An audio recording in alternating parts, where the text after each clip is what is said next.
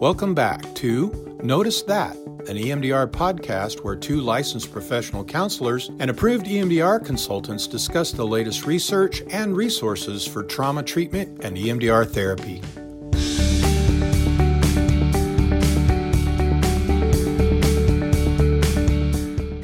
Hey guys, welcome back to Notice That, an EMDR podcast. We are here today to talk about how to choose the right negative and positive cognitions when we're in that assessment phase with our clients. So this is a really important piece of the assessment. And so we just want to look at what is the negative cognition supposed to be? How do we select it? What are some of the struggles we can come across and work through those together? So I just want to start with defining and just talking about in general, what is a negative cognition? Like, what's the point of it? What are we looking for in that? Mm-hmm. So Melissa, what comes up for you when you explore negative cognitions with your clients? Yeah. So that usually comes up for me actually in the history taking. We usually think of it more associated with assessment as we're assessing a specific target, but a lot of times when we're doing history taking and kind of general intake conversations with our clients, we start to hear those negative cognitions the minute they start talking. So for me, I've kind of made a practice of making little notes to myself about those cognitions, or even kind of pointing them out to clients and saying, hey, is that really, how you talk to yourself in there? And usually they say yes, and maybe will tell me more, because especially the most strongly held negative beliefs that they have, they're going to permeate everything, right? Mm-hmm. And I think to me, that's why finding those negative cognitions is so important. They are very much the driving force and the mechanism by which our traumas actually impact us. We have the trauma, we have that experience, but the reason why it stays so profoundly impactful to us is because of what we believe after we go through that.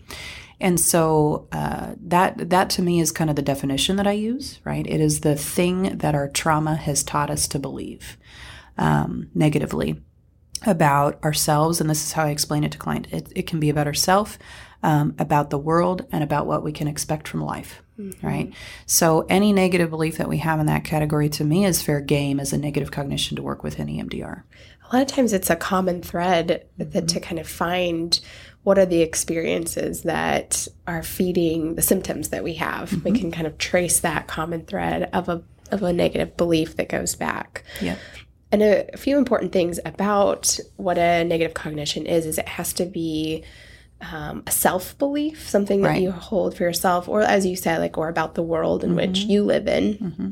So it's, I am bad, or I can't get what I want. Oh, yeah. Mm-hmm. I can't trust people. Mm-hmm. I don't deserve good things. Yeah. So it's not always, I usually tell my clients when they're like, what do you mean a negative belief? Most of them pop it off really quick. They're very familiar with that but not always. And so I'll say a lot of times they start with I am or I am not. There are some that don't start with that, but it's kind of that self-belief. It's about them. Mm-hmm. It's also really important that it's what they're believing now. So, and we use that key word in there, that now is really important in this script. So as you think about that target or that experience, what belief or negative belief do you hold about yourself now? Mm-hmm. And so when you're in your script, don't leave that word out. Yeah, no, that's really true. I think another really important piece is that it has to be, in order to work with it in this situation, it has to be something that applies in many areas of their life, right? So common example would be they've had a car accident. And when we're asking them for the negative belief, it would be really easy for them to say something like, they hit me, right? That was scary. Or I'm not safe driving, right? And so helping them kind of identify that, well, if you're not safe in that context, is it ever true that you start to feel like you're not safe in other places as well? And very occasionally you'll have someone say, no, it's only in this one tiny little corner of my life. However, those are not usually the things that are driving people to therapy. If it's really, really isolated like that until it gets to a certain point, and then that's a phobia and they will show up. But more commonly, it's that I've had something happen in this one little area of my life, but there's been so much generalization to other areas. Because I wasn't safe here, now I don't feel safe here and here and here. And so when we're trying to find that, it's really important that we're finding something that is broad enough that it will address all those different areas that it's touched. Because when we go to reprocess it, we want that generalization. Yeah, and it could generalize to, like you said about the car example, like I'm never safe in the car. That could be more of that generalized, where in that moment they weren't safe at that time, but now they're generalizing it to all of my experiences in the car, I'm going to be unsafe. Right. Where even if you're driving 15 miles an hour in your neighborhood, your anxiety is through the roof because I'm unsafe right now. Right.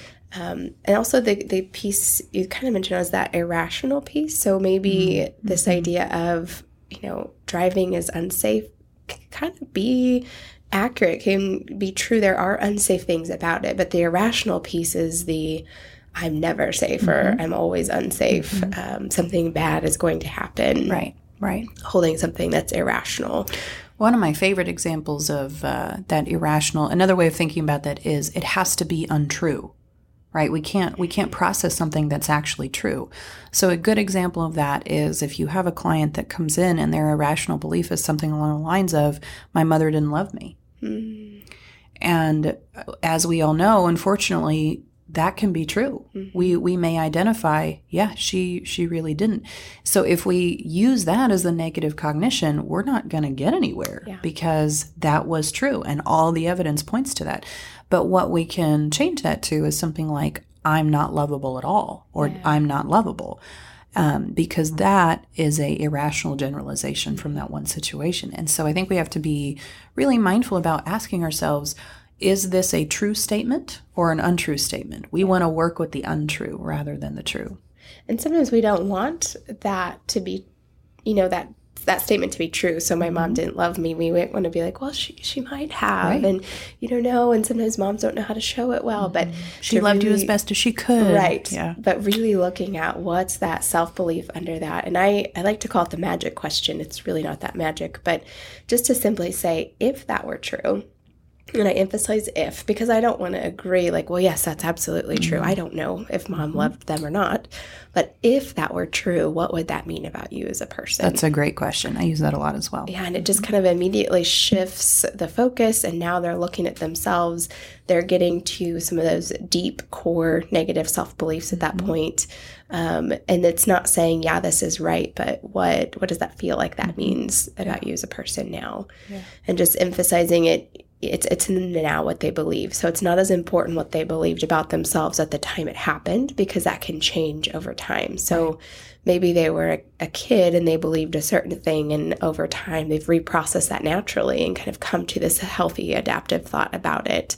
But it's what they hold about themselves right now that's maladaptive that's really going to affect their symptoms, their behaviors. Yeah, that's really true. So with the understanding of what a negative cognition is, and those things to make sure as we're looking for it, I want to explore how do we go about selecting a negative cognition with our clients, and kind of pose the question of, is selecting quote unquote the correct negative cognition that important? How important is it? It feels really important. So Melissa, what do you think about that? Like, how important is it to find the right negative belief? So the answer, I think, for me at least, is yes and no. So what I have found is, as long as we are working with a negative cognition that fits all those things that we just identified, right? It's about me, the client. It's not true, right? And all of those things that we just listed, as long as it fits that criteria, we can work with it. And what I always say to clients is, this may shift and change a little bit. In fact, it probably will. We kind of want it to, right? So it's going to morph and change. And that's really okay and even expected. We just need a good starting place. However, I do find that if it doesn't fit those criteria, it's the first stuck point, right? The brain can't move if we have not really clarified for it that we're talking about something about us, that we're talking about something that isn't true. If we haven't done that piece of it, it's like the brain doesn't know where to go, right? So we're basically reinforcing, well, yeah, this is true. And I see people, especially in training, I see that a lot, where they haven't quite figured out how to find that right one. And so I think for me, the right one is one that fits those criteria. So there can be many right ones. Mm-hmm.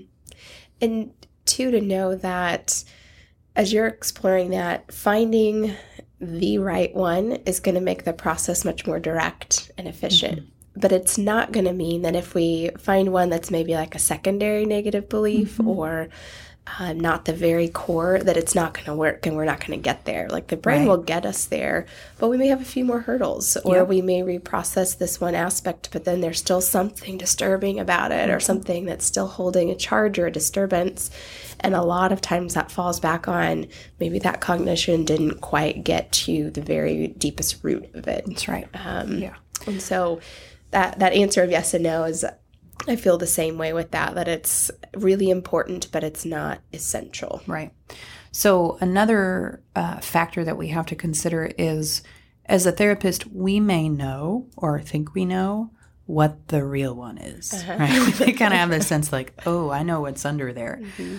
But we also have this thing called client resistance or lack of readiness, and we need to be really respectful. A good example of this that I run into pretty routinely because of the kind of clients that I work with, and I think it's common to a lot of us, is clients will come in ready to work on the safety piece before they're ready to work on the shame piece. Mm-hmm. So if, we're working on an assault, let's just say, and I'm pushing them and saying, but what about I'm not lovable, or I'm damaged, or I'm dirty, or I'm defective? If I am pushing them to go towards the shame piece of it before they're really ready, I'm going to send them out of their window of tolerance, and reprocessing is going to stall out because of that. Whereas if they come in and say, I'm not safe, and they're, not acknowledging the shame piece at all, I'm not going to bring that up right away mm-hmm. because I don't know if they're ready to go there. They've given me no signal of that. So we may have a hunch that there is a kind of truer, deeper negative cognition that is going to be really, really important, essential to address at some point. But it's okay to titrate our work with people and say they're ready to work on the safety piece, so we're going to do that. And maybe I adjust my expectations and say, we're probably not going to get to a 0 until they're ready to work with the shame, right? We're probably going to stop somewhere before then. And maybe at that point, I would gently bring up, hey, maybe this is what's left. Or what happens 9 times out of 10, in the midst of reprocessing, it comes up naturally. They go there. Yeah. And then it was their idea. I wasn't pushing them. I wasn't leading them. And for me, that's always preferable if it's spontaneous for them. Mm-hmm. And that doesn't mean we have to go back and start over, go back to assessment and start from the very beginning with this new cognition and get the new SUD score. Just follow the client where they're at. That means they're really the only point of the assessment is to identify and narrow in the focus on what's really going on. It's not necessarily for us to have a certain score that we're like, okay, we achieve this, we can check it off. That's all great if we get there. But it's to narrow them in on the most disturbing parts, pull it all up to be activated, and then we immediately go into reprocessing. Yeah. So it's all surfaced, activated, identified. And so if it naturally goes into its own place of being a different cognition or something else comes up, just go with that. Follow them where they're at, and we don't have to stick to the specific structure of now we have to go back and reassess everything. Great. And I think that the thing that you just mentioned about when we're in assessment phase, we really want to move through that as quickly as possible, mm-hmm. right? We don't want to belabor any part of that.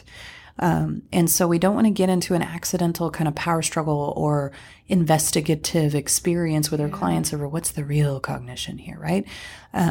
If you want to have that conversation, do it separately, right? Mm-hmm. Do it at a different time, but that's not... assessment is not the moment to be doing that because, like you said, we want to light it up and go. Right. We don't want to be yanking them out of that experience in order to make sure that we really have the one that we think is right. Mm-hmm. We got to, once again, kind of trust that process that it's going to come up and evolve naturally.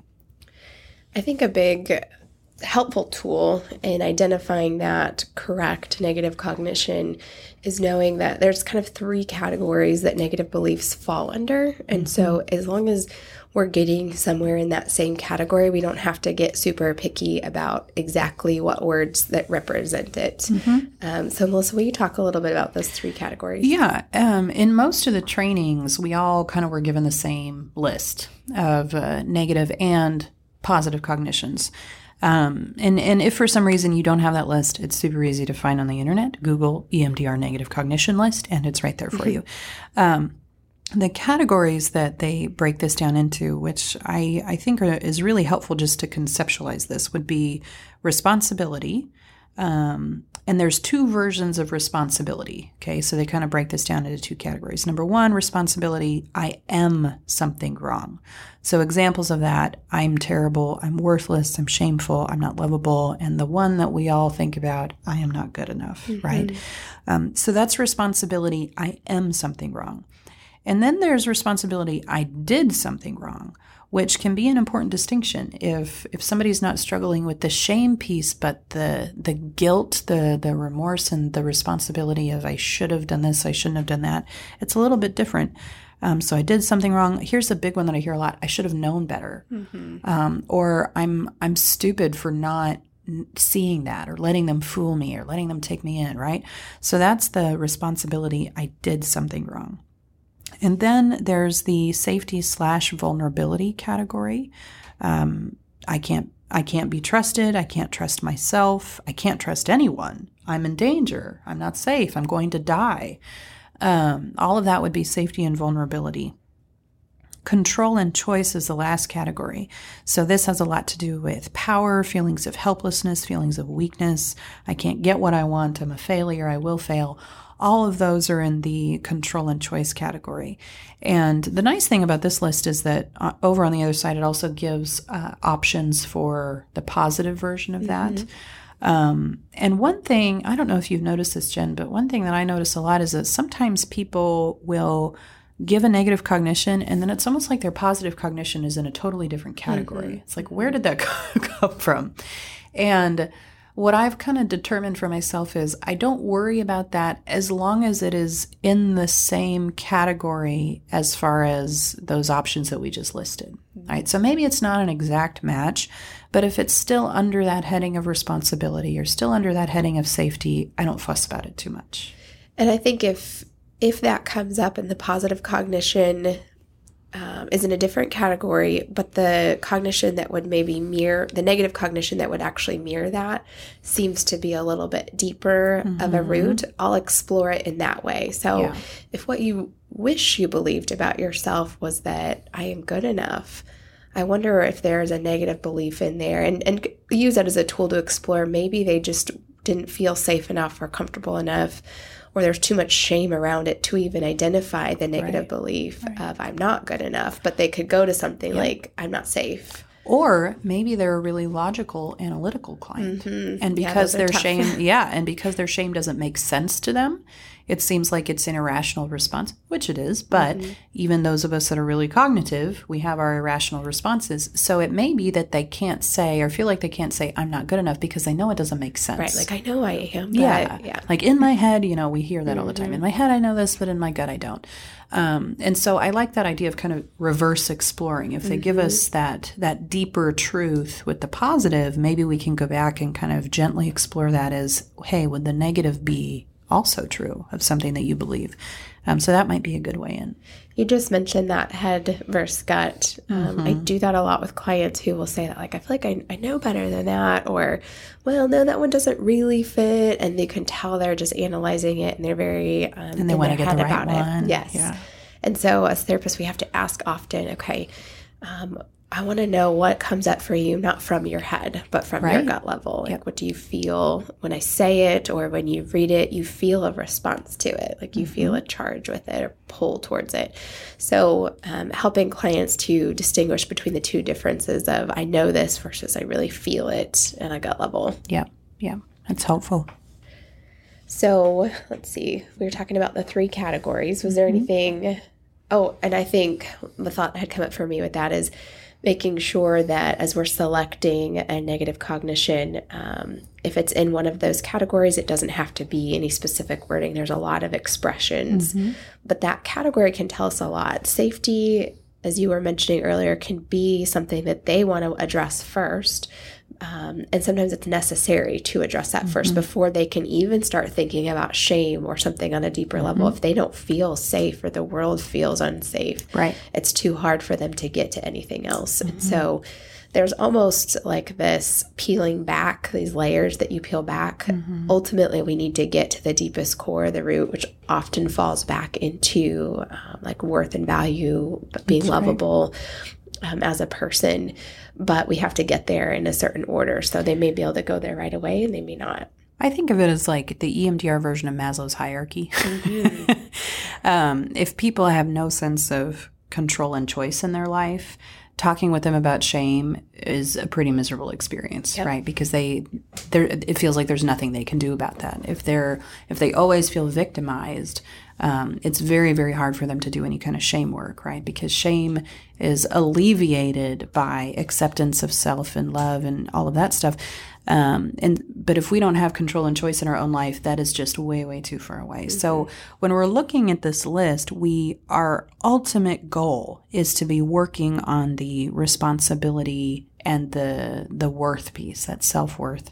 But we also have to acknowledge that until some of those other things are resolved for them, or they come in with some of those resources, we have to kind of pace ourselves. And be okay with working on that control and choice piece or that safety piece for a while before we can do that deeper work, the identity work. So really what prompted this episode as been a topic to discuss was EMDRIA has a consultant digest that they put out every day. You get an email that has different conversations between consultants. It's a great resource if you are a consultant and you're not connected with that yet.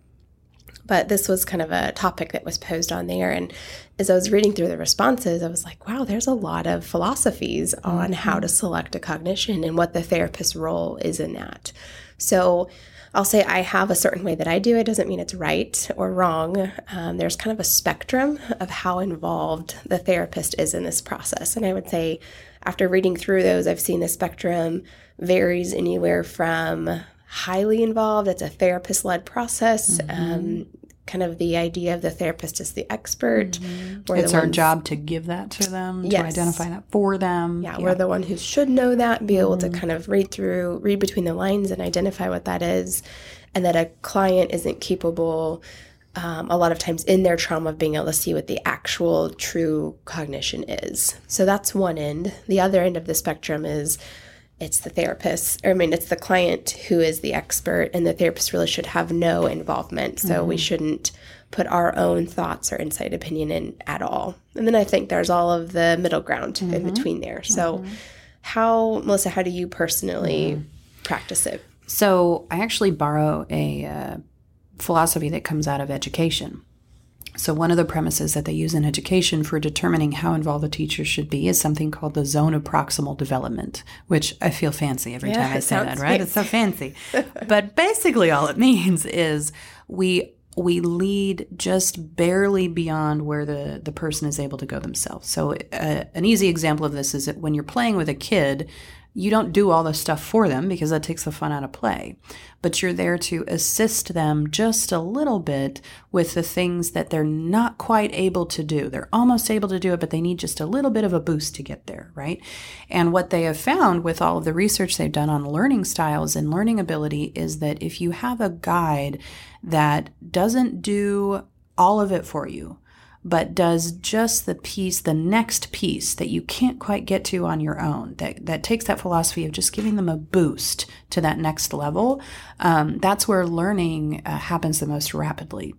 It's basically the idea of supported learning, supported growth. And I think we can do that with our clients in this category where whatever amount of insight they come up with, right? Whatever level of self-awareness they have, we're always leading just the next step. From addiction philosophy and treating addictions, we think of this as stages of change, right? We can't work on 2 stages beyond because that's not where they are, and we're going to waste our time. We're always working on just the next stage. So when we're talking to clients about this, if they come in and say, I have no idea. If you work with teenagers, sometimes all you get is, I don't know. I don't know. Famous. Yeah. And you can ask it a million different ways, and all you're going to get is, I don't know. So in that situation, we got to lead a little more, right? Because they are not quite at a level, a maturity level to have that awareness. But if you're working with a fellow therapist, it's going to feel really condescending to go, no. Here's the list. And I've circled the one for you that I think it is, right? And that's going to feel not great because they're at a totally different place in their awareness and understanding. And so I think that trying to work with a client just beyond, offering help just beyond where they're able to go themselves, for me is how I kind of approach that. So you call that the zone of proximal development. Yeah. I'm going to add that to you my feel fancy now, don't you? Yeah. I want to use that now, for sure. I love that, though. I think that's so important of how do we support them in identifying it. You'd mentioned earlier, if a client can come up with something on their own, there's so much more power to that for them. And so how can we kind of be this support role or gentle leader or guide to that? And so I think there's some different tools that we can use, whether it be the list of cognitions that we hand them and we say, hey, kind of skim through this, scan over it, and let me know what pops out to you. Which ones ring a bell. That's something that Phil Manfield uses of trying to throw out some options or give them, and what is the one that rings a bell for them. Yeah. He had said on this digest post that the one that is correct should ring a bell both for the therapist and the client. Like it feels right to both. I like that. That's a good way. I do too. I think too that idea of, if we do offer, whether we're handing them the list or I just verbally say to them, hey, does this fit? I almost always ask a follow-up question and say, would you change that in any way to make it fit even more? And what will happen is you actually end up getting negative cognitions that are more like their internal voice, right? That are more like the internal critic that they listen to all day long. So things like I'll offer the idea of saying, I'm not good enough, right? Well, yeah, that connects. That resonates with them. So we could use that. But then I'll ask that question, would you change that in any way to make it fit better for you? And then I'll get things like clients saying, I'm a piece of crap, right? And that's something that one of my parents used to say to me all the time. That's the voice that they listen to in their head. So if we can use the language, the exact words that they're saying to themselves all day, I think it's really powerful. Yeah. Particularly if we're working with teenagers, we need to put it in their language. Therapists speak and teenage speak are not the same. And so making sure that it's in their language, that it, like you said, rings true for them. And that the list of negative cognitions, me personally, my practice, I will always ask without it to just see, as you're saying, Melissa, what is there one that just so clearly pops off for them that they're like, yep, this is just what it is. And a lot of clients do know that because it's constantly running in their mind. And then the clients who maybe struggle or they look like they're contemplating too hard or they're like, I don't know.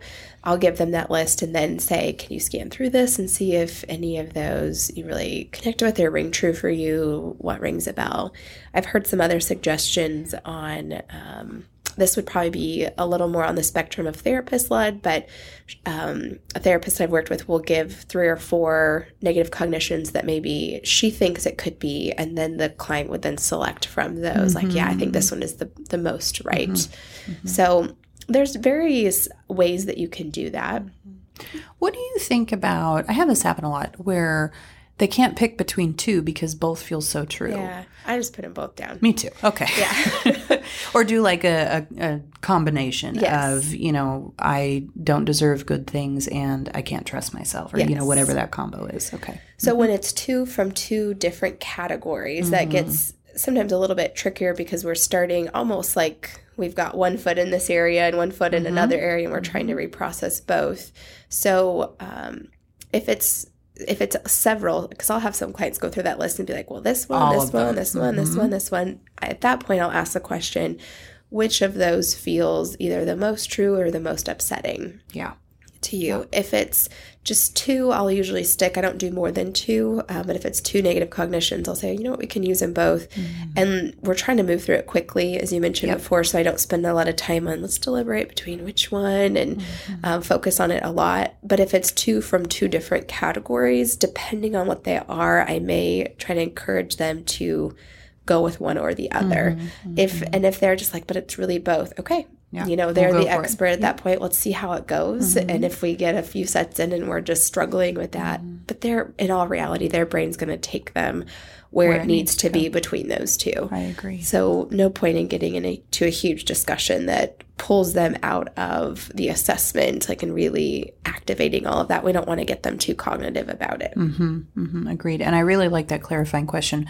Which one is the most upsetting? Which one is the most distressing? Which one do you feel the most in your body? Yeah. I think can be really clarifying as well. Yeah, absolutely. So with that spectrum of different approaches, I think we need to know that we may have to vary between our approaches based on our clients too. Agreed. So whether it's a child, a teen, an adult, what type of adult, what type of child. So having just a toolbox, like we talk on a lot of these episodes, just things that you can pull out if necessary. So get familiar with different ways to approach it, practice them, try them out to where you're comfortable with it. And then you'll kind of find what your niche is and where you feel good, but then you'll have those tools for clients if you need to switch it up a little. Yeah. Do you work with kids very often or much? I used to quite a bit. Okay. I don't nearly as much anymore. Any specific tools you use for kiddos? Yeah, for kids, I think there are so many really good tools out. Ones that, depending on the age of child, they have basically it's a flashcard set, which, I would kind of lay them all out. And when I was doing this with kids, you couldn't buy it as easily, so I actually just kind of made my own.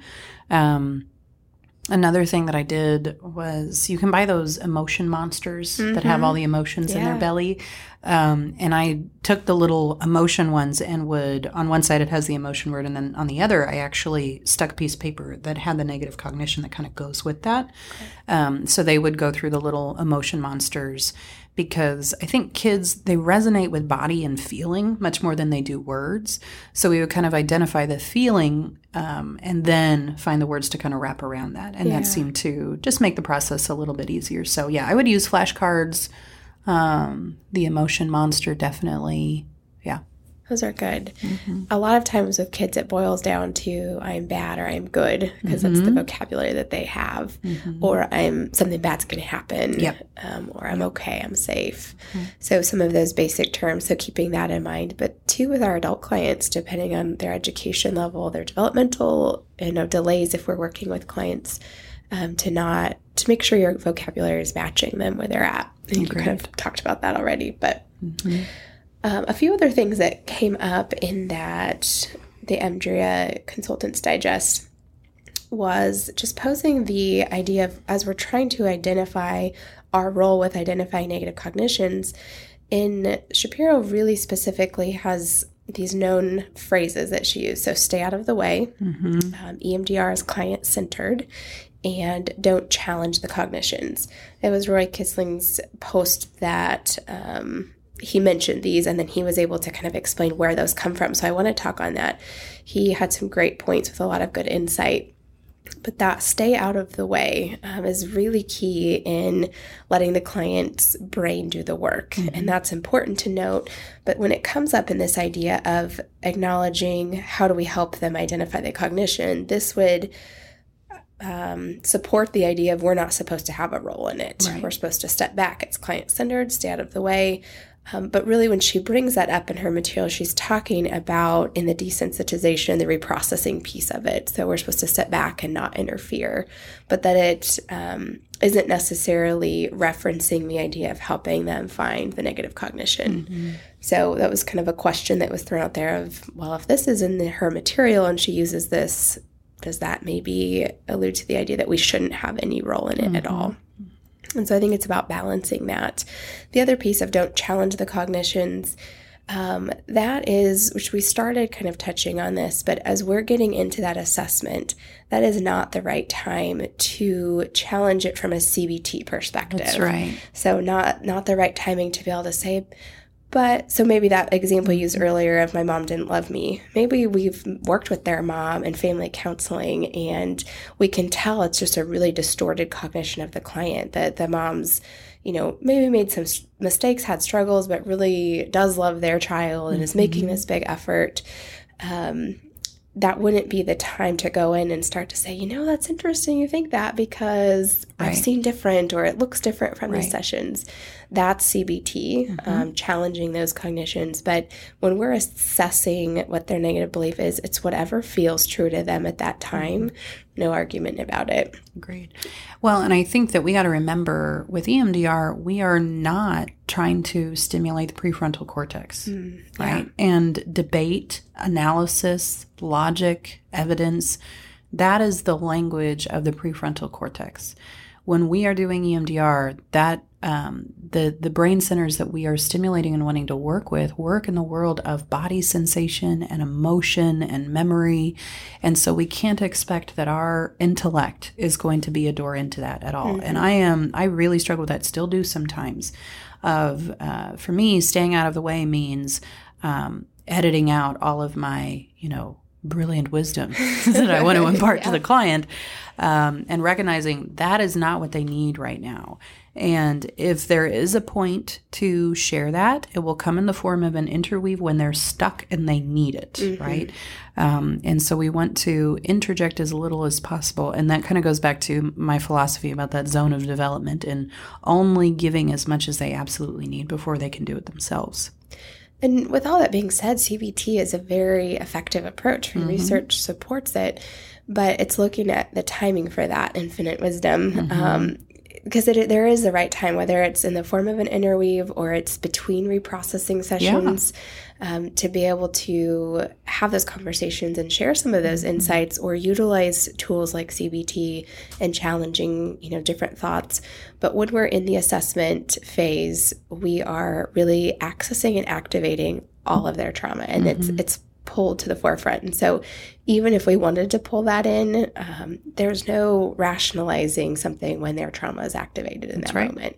And we want it activated because we're just about to provide them a tool to help reprocess it and get relief, but we can't go into a place of trying to challenge that cognition at that time. Okay, so let's see here. Now talking about positive cognitions. So as we shift over from the negative cognition, we mentioned it earlier of wanting to have the positive cognition that kind of is paired with that negative cognition or complements it, somewhere from that same category as we're shifting over. We may not get that in the beginning, but as we're moving into, so say you've worked with a client, we've desensitized, we've got a SUD of a 0, and we're now moving into installation. We want to check back with the positive cognition. We've made note of it. So does I am good enough still feel like the right fit for you? A lot of clients will change it at that point, whether they make it, they kind of fine tune it, or they make it more accurate, or they choose a completely different one. You mentioned before you might have an example of that. I don't know that I've ever, had EMDR on myself without the positive cognition changing significantly. In fact, for me, that's almost kind of the indication that, okay, this is almost resolved, is when there's kind of this new spontaneous feeling of, oh, this is what's actually true. So I have a funny example of it because it was one of the first times that it happened, and it was very, surprising and illuminating to me, I guess. So when we were doing certification, we would practice on each other, all the therapists that were going through kind of in my cohort. And so it was my turn to be the client. So I'm being video recorded, which is an interesting experience as the client as well, and gave me a lot of empathy. But I was so in the zone at some point because we did like a 2-hour session, and I was, completely in the back of my brain. I had lost all, awareness of what was going on. So I wasn't paying attention to the fact that the camera was going at all. I was just in the moment. And we had been reprocessing a pretty intense childhood, like 4-year-old kind of memory that was all about worth. And the negative cognition started out as I am nothing, right? And along the lines of I don't matter. And so the positive cognition originally was I do matter, right? This wonderful, wish I could believe that when I think about this, felt totally far away. By the end of reprocessing, the very competent therapist says to me, so does that still feel like a fit? And before he could even finish asking the question, I said, absolutely not. That does not fit at all. The real cognition is I am powerful. I was like so in the zone and really like feeling like, oh my gosh, I actually believe that. And this, really kind of expansive experience of, I feel powerful. I can't believe this. And those are the moments where we know something has shifted. A new synapse has been created. The magic of EMDR has happened in this moment. And so we want to expect, anticipate, encourage those really spontaneous shifts. Now, by no means does it have to happen in order for it to be effective. But I think for me, that was kind of a moment that made me realize I really don't need to stress about the positive cognition. Right. Like this is going to become what it needs to be as the reprocessing continues. In the assessment phase, we really just kind of get that baseline and find something that they can work with to try to stimulate that adaptive side just a little bit. But if reprocessing goes well, which it usually does, the real positive cognition will kind of, come forth naturally. Mm-hmm. Mm-hmm. And it's so much more powerful once they've desensitized all of that trauma, they can connect with it. Like in your experience, you're feeling it. Yes. Yeah. And so it is really true at that point. I actually use that video when I teach at colleges about EMDR, number one, because, HIPAA, it's me, so I can share it with whomever I want. It's nice. But it's watching the video back, it was so apparent to me what a physical shift it was.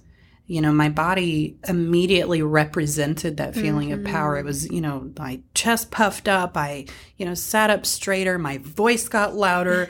Like I was clearly feeling it. And it still makes me giggle when I think about it. But I think that when that shift occurs, the body responds to it when we're able to have that kind of spontaneous coming forth of that positive. And we don't want to pigeonhole our clients to this idea of, it has to be this one. Right. That's what you originally said. Right. So when we're first getting that positive cognition, don't spend a lot of time on finding the right one. And a lot of times clients will go to this place of like, oh, but I can't, but I don't believe that. That's not true. Right. And, wanting to discuss it, but just what do you wish would be true? What do you wish could feel true? Yeah. Getting that down and then moving on and then asking, putting more effort into it, and that second time around, what positive cognition feels right now, and then going into installing that and strengthening that belief for them. Yeah, one of the things that I've kind of figured out by trial and error is not to push the client to have a positive cognition during the assessment phase that feels too far away for them. We kind of stress our clients out if we offer a positive cognition that feels so far away. They're like, I'm never going to be able to believe that. Right. Like that just feels so impossible. If I offer the positive cognition of I'm worthy of love, and they're looking at me like, you're nuts, lady. This is not happening today. And so I'll ask them, so if that was like the ultimate goal, how would you back that up to a place that feels more doable today? And they'll say something like, well, what if we just work with I'm not bad? Yeah. Okay, we can work with that. And then we just move straight on. And then in the process, it may slowly morph from I'm not bad to I'm a decent person, I'm a good person. And they slowly kind of inch their way up to that ultimate goal of I'm worthy. Yeah. I love that. I love that you bring that up too, because it is, if our clients think it's way out of reach, they're not invested in the process. Right. They're overwhelmed. They're trying to please us. Yes. Like, what am I going to say to get it to that? Because I know I'm never actually going to get there. That so feels I'm just going to put on a show. Yeah. Exactly. Yeah. And I think that really leaves me with this just overall insight of we have to meet our clients where they are. Yes. There is nothing about this process that is so rigid, so calculated or structured that says, forget the client and what they're saying and what their needs are, stick to the script. And the scripts are important. The order of things is important. But what is even more important is where our clients are at. And as long as we're really attuned with that and we can acknowledge what their needs are and kind of follow them with a strong understanding of everything else, it's going to be okay. Yep. Like we're going to be okay and they're going to be okay. Yep. And so don't get caught up. I've got a few examples of therapists I've worked with right after basic training who are so focused on, okay, but this is what the next thing in line says I need to be asking, and I have to get this negative belief, or I have to get this right positive cognition because the training said that they've completely forgotten their client is even in the room with them or existing. And so don't get so consumed by what's right and what's wrong and what's the next thing in order that we lose sight of what our clients need and where they're at in that. Yeah, absolutely. So, okay, guys, this has been another great episode. I look forward to hearing your comments, questions, suggestions for other episodes in the future. And we're just excited to continue this process and journey with you guys. Have a great couple of weeks, and we'll be in touch again soon. Thanks, guys. Bye. Thanks for listening to Notice That, an EMDR podcast. We hope something you've heard today will help you help your clients. Find our latest episode and more on our Facebook page or on our website, emdr-podcast.com. And don't forget to add us to your RSS feed or follow us on iTunes, Spotify, or Stitcher so that you don't miss an episode. Please email questions and comments to noticethat@emdr-podcast.com. From all of us here at Notice That, see you next time.